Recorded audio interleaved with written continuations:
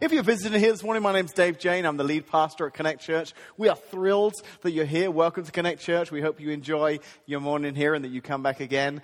If you are visiting, you may not know this. I happen to be a fan of football.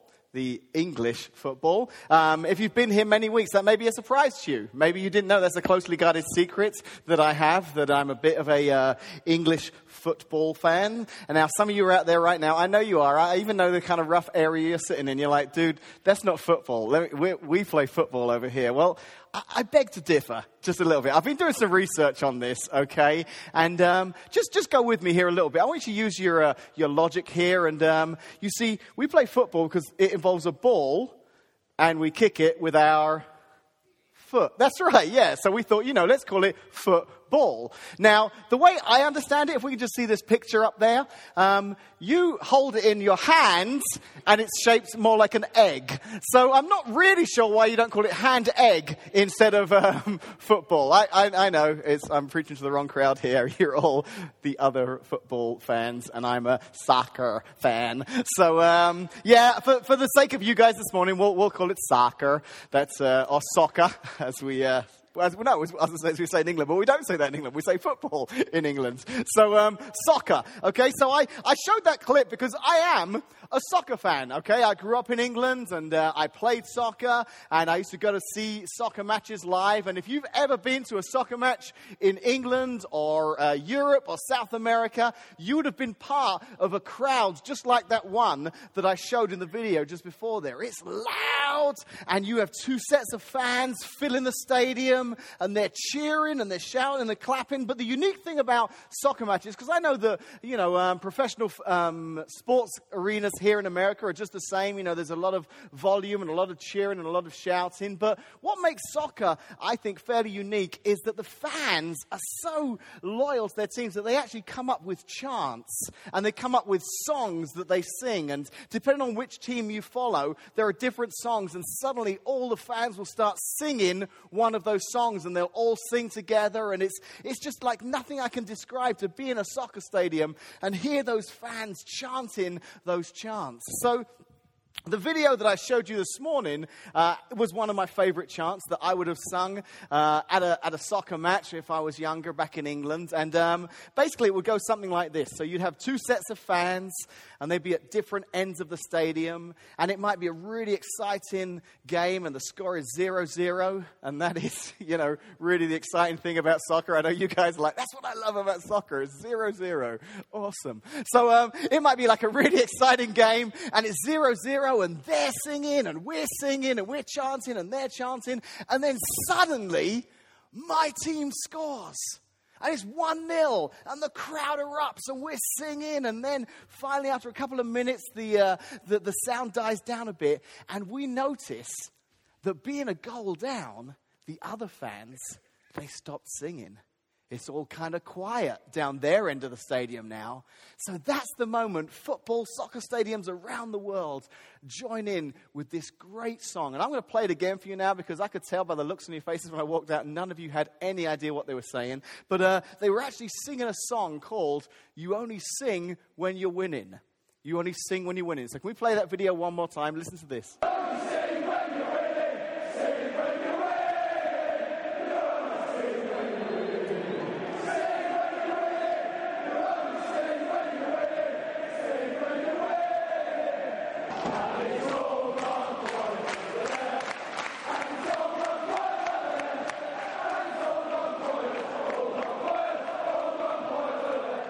And I don't know if you caught that, but just in case sing when you're winning isn't humiliating enough to shout at an opposing fan, they start joining the second verse there, which is, and it's all gone quiet over there. So if you're on the losing team, you're stood there listening to tens of thousands of people just pointing and singing at you. You only sing when you're winning. So I share that really, long, exciting sort of story for all you soccer fans out there, because it really does set up well what I want to speak about this morning.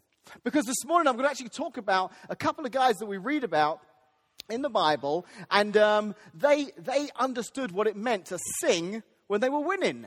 Okay, and they didn't just sing when they were winning. They sang all the time, and we're going to read about them together. And their story is told in a book in the New Testament called Acts. Now, if you've not heard of that book, it was written, you've got Matthew, Mark, Luke, and John, and they tell the story of Jesus from 4 different authors' perspective. And at the end of all 4 of those stories, obviously Jesus, he dies, and we read that he rose again. And then the very next book is this book called Acts, and sometimes it's called the Acts of the Apostles. And basically it's chapter 2. It's what continues on after the life of Jesus. It's the Acts of the Apostles, the things that the apostles, the disciples did after Jesus had gone to help start the church. And one of the key figures in this book called Acts is a guy by the name of Paul. And this morning we're going to read about Paul because Paul appears a lot throughout this book. And here's the thing with Paul you need to understand, and I've shared this before, but Paul wasn't always called Paul. Paul at one time was called Saul. And Paul was a Christ follower, someone who was passionate about sharing Jesus. But Paul didn't always used to be a Christ follower. In fact, Saul, as he was once known, was the complete opposite. He was a persecutor of Christians. He didn't just give Christians a hard time. It was his job to see that they were arrested and sometimes even killed just because they followed Christ. And we actually read in this book called Acts very early on of this encounter that Paul had with the resurrected Jesus. Jesus appears to him. This is after he's died and gone back to heaven. It says that Paul, or Saul as he was then, was walking on the road, and Jesus, like a blinding light, appears to him on this road. And he says, "Saul, why are you persecuting me?" And Paul has this encounter. Saul, he has this encounter with Jesus, and it changes his life forever. He realizes that Jesus is in fact real. He is in fact who he says he is. And he is who his followers have been speaking about. And Paul realizes, this Son of God, this Jesus, he's real. And he goes from being a persecutor of Christians to someone who proclaims the truth of Christians. He goes from being somebody who spoke out against Jesus as being somebody who spoke for Jesus. And actually, as you read on through Acts and a lot of the books in the New Testament, you hear more and more about how Paul basically committed his life from then on to proclaiming Jesus. He was one of the very first missionaries. He traveled all over the world of that time, sharing about Jesus and winning people to him, gathering Christ followers all around that area. And we're going to take a moment here this morning and look at one little segment of his life. He's actually hanging out with a guy by the name of Silas. And together they're out and they're proclaiming, they're preaching and they're teaching in the areas. And listen to what happens. So it's in this book called Acts, and it's in chapter 16. And if you want to follow along, we're going to put the words up on the screen there. It's verses 22 to 34. It says that a mob quickly formed against Paul and Silas. And the city officials ordered them stripped and beaten with wooden rods. They were severely beaten, and then they were thrown into prison. The jailer was ordered to make sure they didn't escape, so the jailer put them into the inner dungeon, and he clamped their feet in the stocks. Around midnight, Paul and Silas were praying and singing hymns to God, and the other prisoners were listening. Suddenly, there was a massive earthquake, and the prison was shaken to its foundations. All the doors immediately flew open, and the chains of every prisoner fell off. The jailer woke up to see the prison doors were wide open, and he assumed the prisoners had escaped. So he drew his sword to kill himself. But Paul shouted to him, "Stop, don't kill yourself, we're all here." The jailer called for the lights and ran to the dungeon and fell down trembling before Paul and Silas. Then he brought them out and asked, "Sirs, what must I do to be saved?" Then they replied, "Believe in the Lord Jesus, and you will be saved." That phrase is still true for us today. Believe in the Lord Jesus, and you will be saved, along with everyone in your household.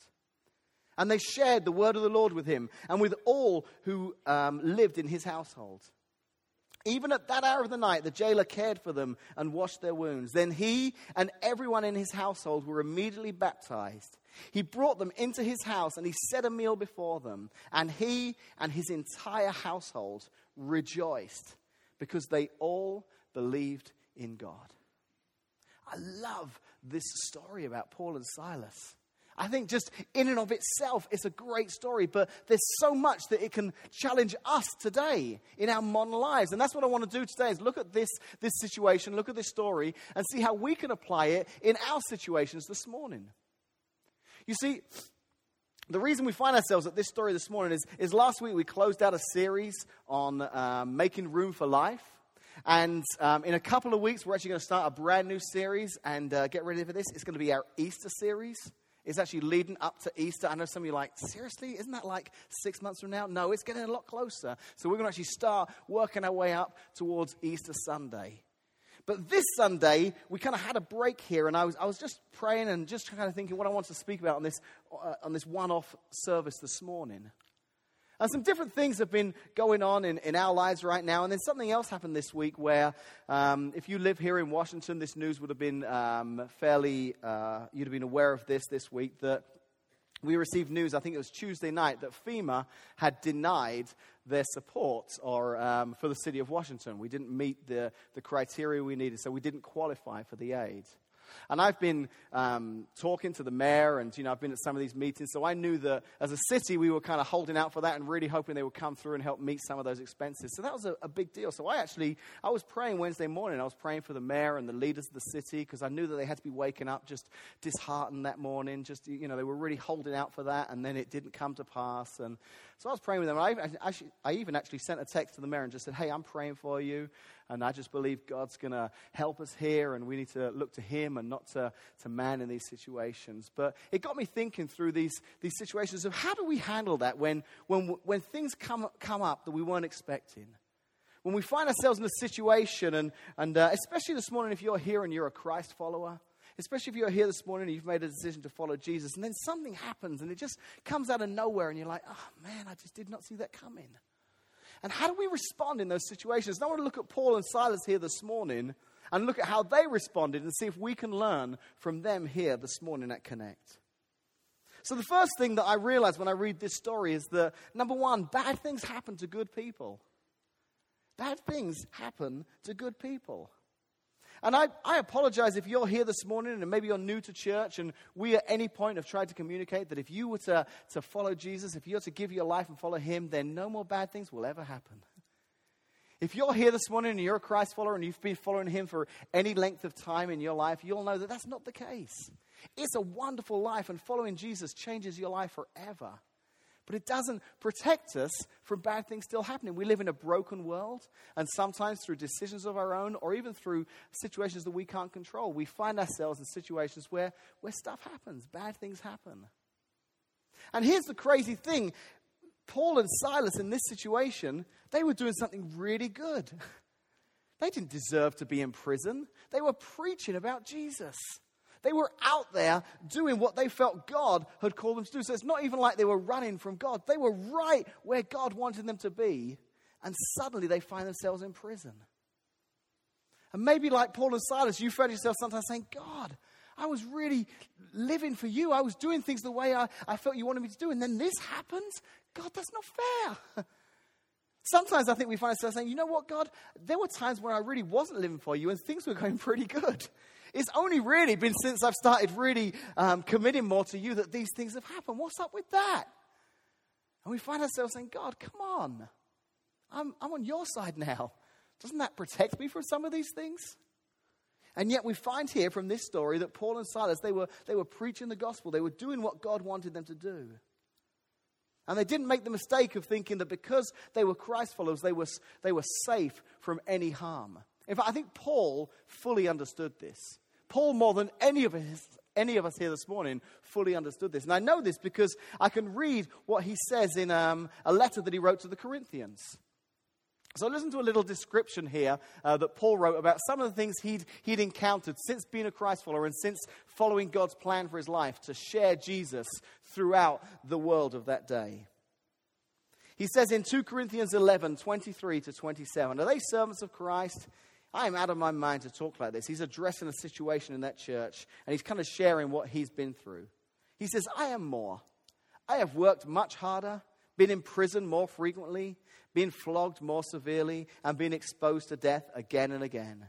5 times I received from the Jews the 40 lashes minus 1. 3 times I was beaten with rods. Once I was stoned. 3 times I was shipwrecked. I spent a night and a day in the open sea. I've been constantly on the move. I've been in danger from rivers, in danger from bandits, in danger from my own countrymen, in danger from Gentiles, in danger in the city, in danger in the country, in danger at sea, and in danger from false brothers. I have labored and toiled and have often gone without sleep. I have known hunger and thirst and have often gone without food. I have been cold and I have been naked. All right. How many of you want to follow Jesus? Hands up. Anyone excited about that life that you're a part of? Paul's saying, listen, it's been tough. I've been out there proclaiming Jesus and I've been persecuted. There's been difficult times. And Paul understood that just because he was a follower of Jesus, it didn't mean that he was safe or protected from difficult times coming. Now, let me just share this with you as somebody who's been a follower of Jesus for 20 years now. I can't guarantee you that you'll never have problems. In fact, to be honest with you, I can guarantee you this morning that you will have problems. That problems will come your way because life has problems. But what I've experienced is that through everything I've been through, good or bad, I've never felt that God has left me. I felt his presence with me. In fact, to be honest with you, sometimes I felt his presence with me more during those tough times. There's actually a verse in the Bible where God says, I will never leave you or forsake you. And that's what keeps me going through those tough times, knowing that God is right there with me. That sometimes when I'm hurting, he's hurting. But here's the thing that blows me away about Paul and Silas. And this is what I want us to really kind of focus in on this morning. So the first thing is that we realize that bad things happen to good people. But despite their circumstances, listen to this, despite their circumstances, they worshipped and their chains fell off. That's just crazy to me. Despite their circumstances, they worshipped. I have to be honest with you here this morning. If I'd have been in that prison cell at midnight, in chains, arrested for doing what God had told me to do, I'm not sure I would have been singing worship songs.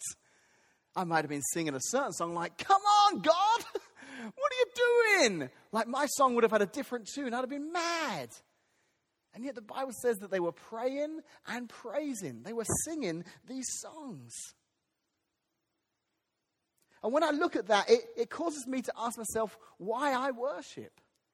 It causes me to look and say, why do I? And we do this a lot at Connect Church. If you're visiting here this morning, you know, we started out with some singing this morning, and maybe you think that's just something we do here. But for us, that's a real practical way for us to worship God.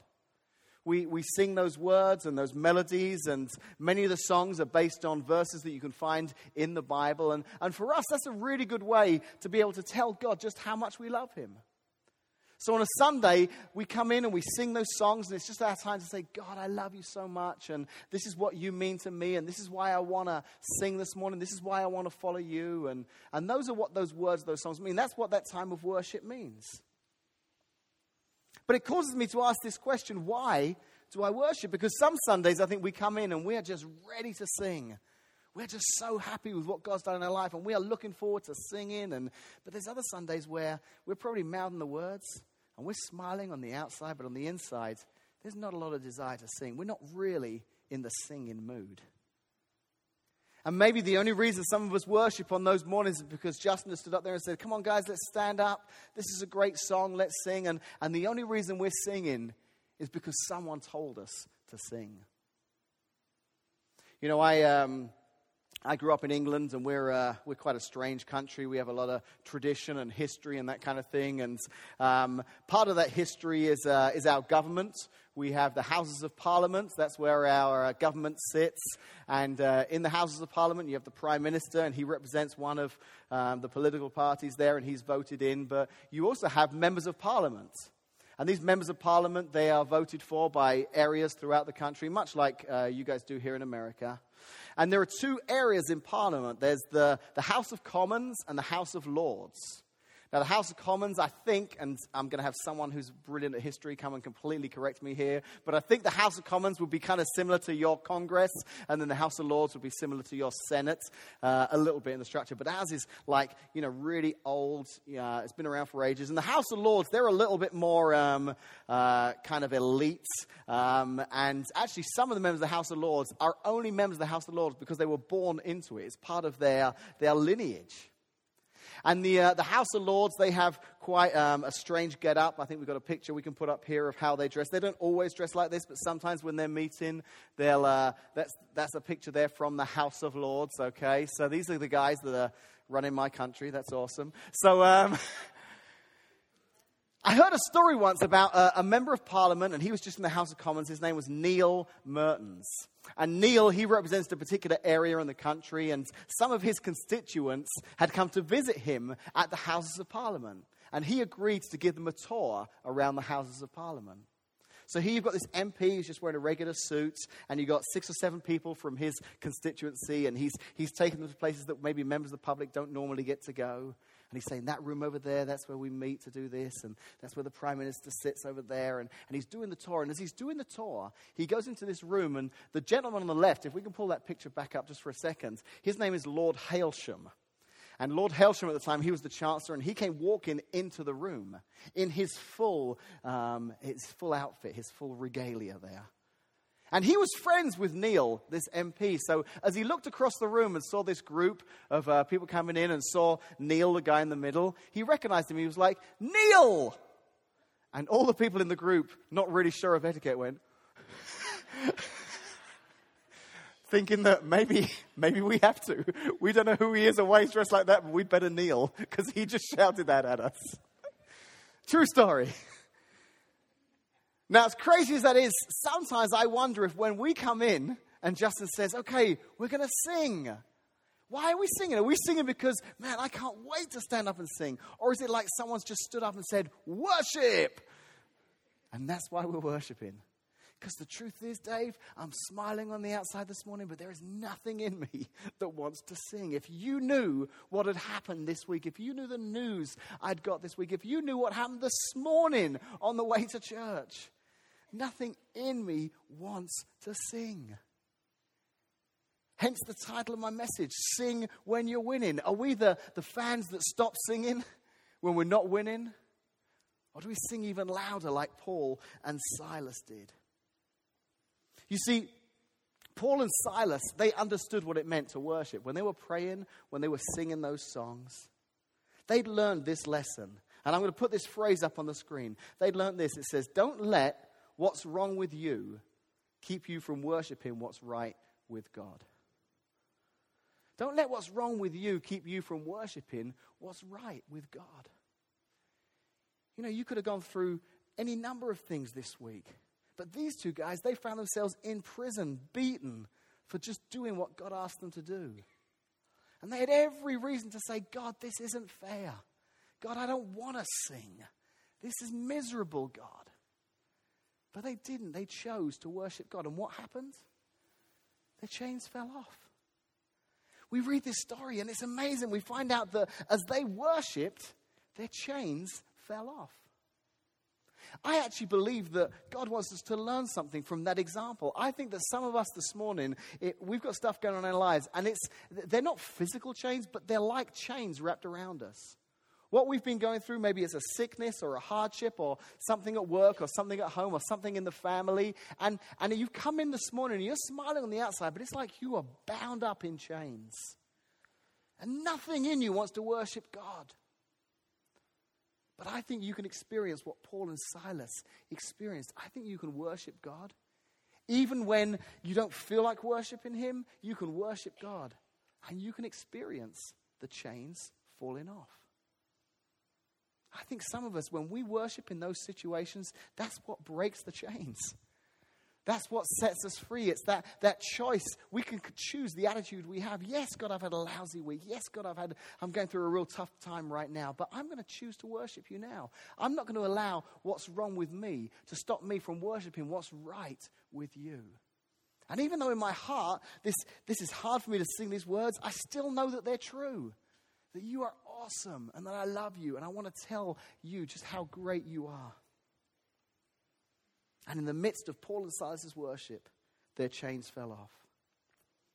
You know, as I was preparing this message, I was thinking, man, if Paul could come here today, if somehow we could get Paul up onto the stage and interview him and say, Paul, tell us about that story. Tell us about how you felt in the prison cell. What was it like at midnight, hurting and bruised and, defeated, to be singing worship songs? Where do you get that from? How do you do that? Paul, wasn't that awesome when in the middle of singing your chains fell off?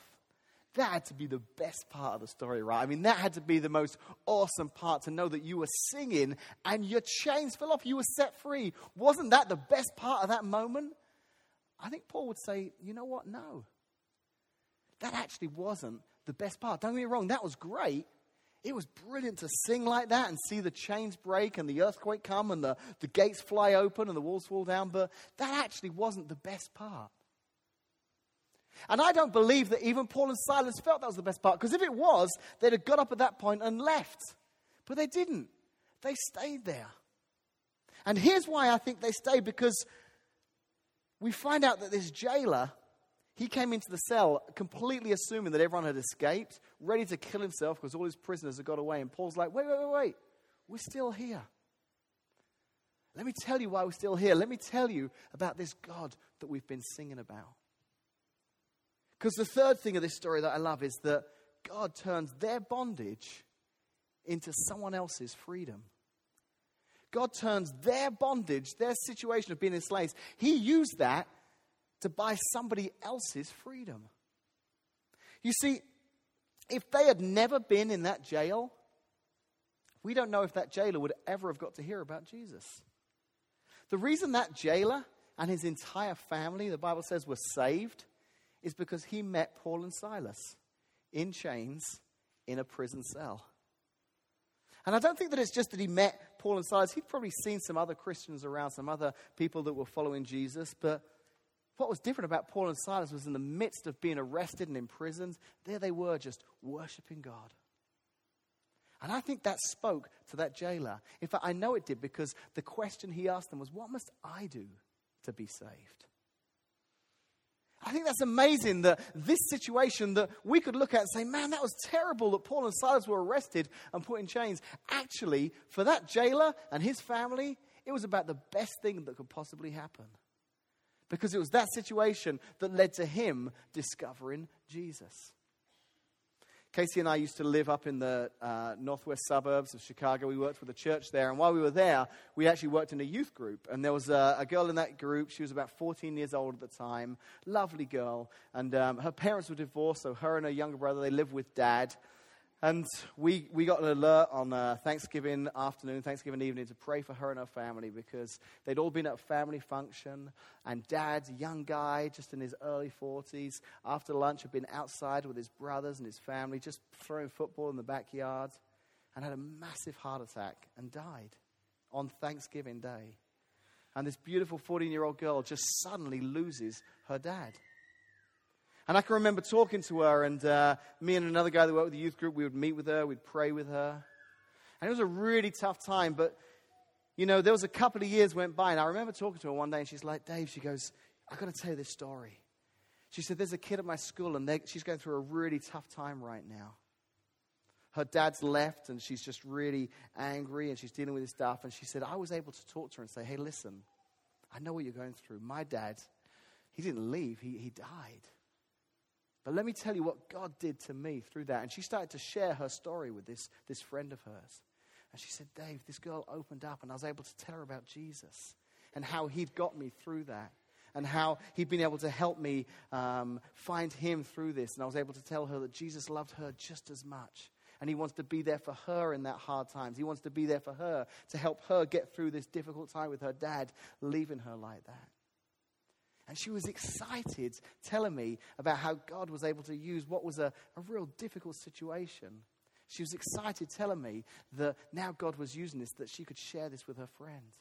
Now, don't get me wrong. I know her, and I know that in a heartbeat, if she could get her dad back, she'd have him back.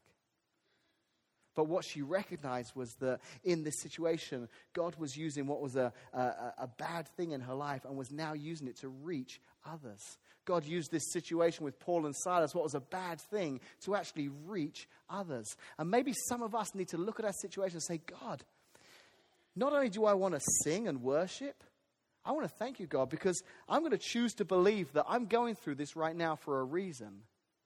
And whatever it is that I'm going through, I think I'm going to be able to, maybe there's someone I'm going to meet through this situation in my life. I don't want to be here right now, but God, maybe there's someone I'm going to meet and I'm going to be able to share with them what you've done in my life. Maybe I'm going to come through this and in the future I'll be able to speak to someone else. And because of what I've been through, I'll be a help to them. I'll be a support to them because I've come through. I'm on the other side and I can tell them how I got through it. And maybe we just get to that point where we're like, God, I don't like being here right now, but I'm going to choose to worship you. I'm going to choose to sing even when I'm not winning because, God, maybe there's a reason I'm here right now. Maybe you're going to do something in my life. You know, I want to finish off with a story here this morning about a guy who lived during the Second World War. His name was Viktor Frankl.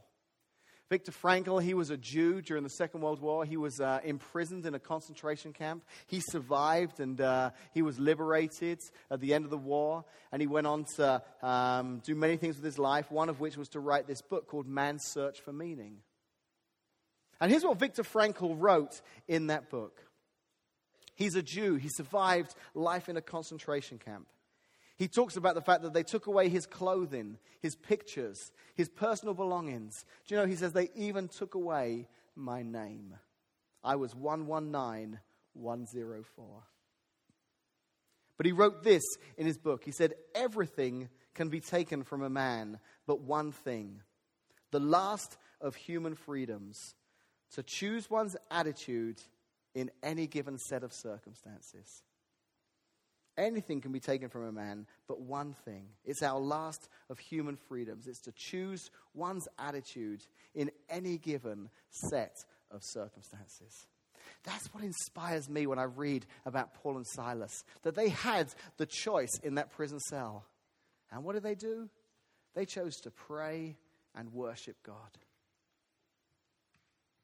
And this morning, you know, we started out at the very beginning, we sang a couple of songs, and I want to sing some more songs now to close out the service here this morning. And maybe for some of you, if you're honest, as I've been speaking, you're like, you know what, Dave? That's kind of how I was when I came in. The only reason I was worshiping is because some guy at the front pointed and said, worship. So I stood up and I sang. Because I'm going through some difficult things right now, and life's difficult. And I've got to be honest, there wasn't much in me this morning that wanted to sing praises to God. But man, when Paul and Silas found themselves there, they chose to worship anyway. And the chains fell off. And they impacted the life of the jailer and his family. So we're going to do that right now. I'm going to ask if you wouldn't mind, we're going to stand. I'll pray, then I'll turn over to Justin, and we'll continue to sing together.